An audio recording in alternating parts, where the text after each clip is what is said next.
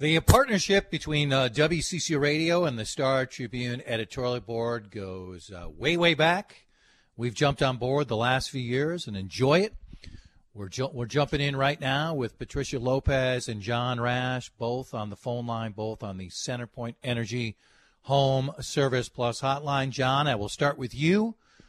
Your outlet, many other media outlets, and then further confirmation from Amy Klobuchar about 40 minutes ago, saying that at some point this afternoon, most likely in a tandem press conference with Governor Walz, Keith Ellison will announce that the Derek Chauvin charge has been changed from third degree to second degree and will announce other charges for the three officers. What is your reaction to this decision?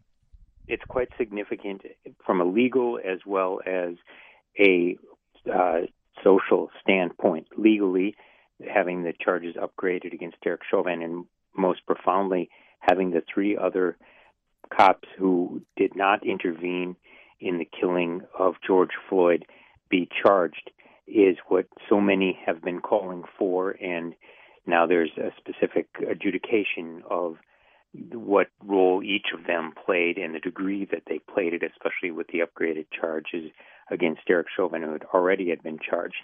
From a social standpoint, this is a signal to so many of the protesters, not just here in Minneapolis, but across the country, that there indeed will be a legal reckoning with what so many around the world have seen on that videotape on Memorial Day. And so certainly this, may be, especially as the memorial service for George Floyd is set to happen tomorrow, a way for people to realize there is a process, it is going to move forward, and hopefully this will be able to, take some of the steam out of the more violent aspect of the protests and, have people begin to let the process, take its course at this point. How about you, Pat? Well, I'm just going to say this needed to happen. I think, elevating it from third to second degree murder indicates how serious this case is. And it sends a big, broad message to everyone that they're going to do their utmost to bring all of these individuals to justice. And I think my guess is the protesters and the community at large will be particularly heartened that the other three officers are now going to be legally charged with aiding and abetting. I want to remind folks that Minneapolis police do have a duty to intervene. That was one of the requirements they adopted some time ago. So this is something that is supposed to happen. Too often it doesn't. But now we will see, a true in-depth examination of this case, and I think it's a good first step toward telling people that this is being taken very, very seriously.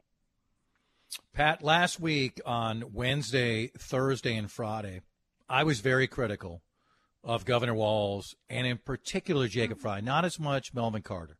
Mm-hmm. I thought Walz and Frey abdicated key parts.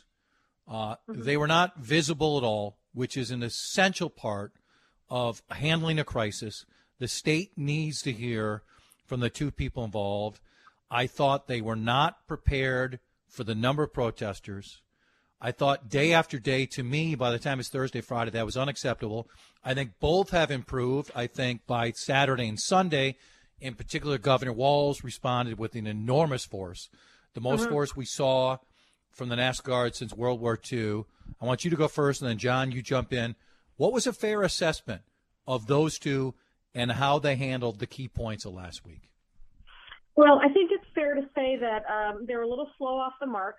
I'm not sure why. I mean, given the flashpoints that we've had before, it was not unforeseeable that there would be a huge reaction to this, particularly the delay after, when the three officers weren't arrested, when Derek Chauvin, there was, I think, several days that elapsed. They lost their jobs, but that in no way conveyed the gravity of the situation. I think there should have been police presence earlier, that's something that still needs to, go back and look at why there was not a stronger response when the most damaging part of the looting and actual rioting, as opposed to the peaceful protests, were going on. That's when the real damage happened. So I think that if there's some looking into, I think, for the governor to ask, that's a statewide level. It's kind of understandable how that might take a day or two. Thursday was probably too late, but as you said, they improved their response. They got on it. We're probably looking at another extension of the curfew today, and it looks like things are becoming a little more peaceful. That said, I think we need to look really carefully at the distinction that was made between peaceful protesters and violent destruction by rioting and looting. Those are two separate categories. John, how about you?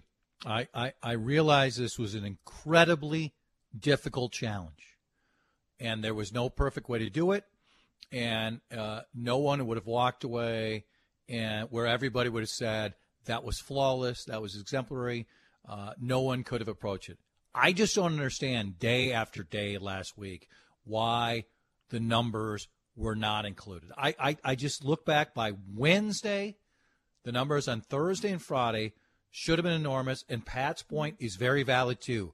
There had to be a key point how law enforcement dealt with peaceful protesters who are every bit within their rights to be out there compared to those who are out there just intent on harm and profiting themselves. It was extraordinary. There were two press conferences in 2 days that essentially had the same message, and they had to have the second one because the first one they did not deliver upon it. And if you remember, there was a press conference with Governor Walz and John Harrington, and nearly everyone involved in the situation except for the two mayors, and in particular there seemed to be some pointed criticism, however oblique, of Mayor Fry of Minneapolis. And at that point, Governor Walz said that he owned this and that it looked like with the call-up and specifically the direction that the National Guard was asked to take, that they were going to get on top of it.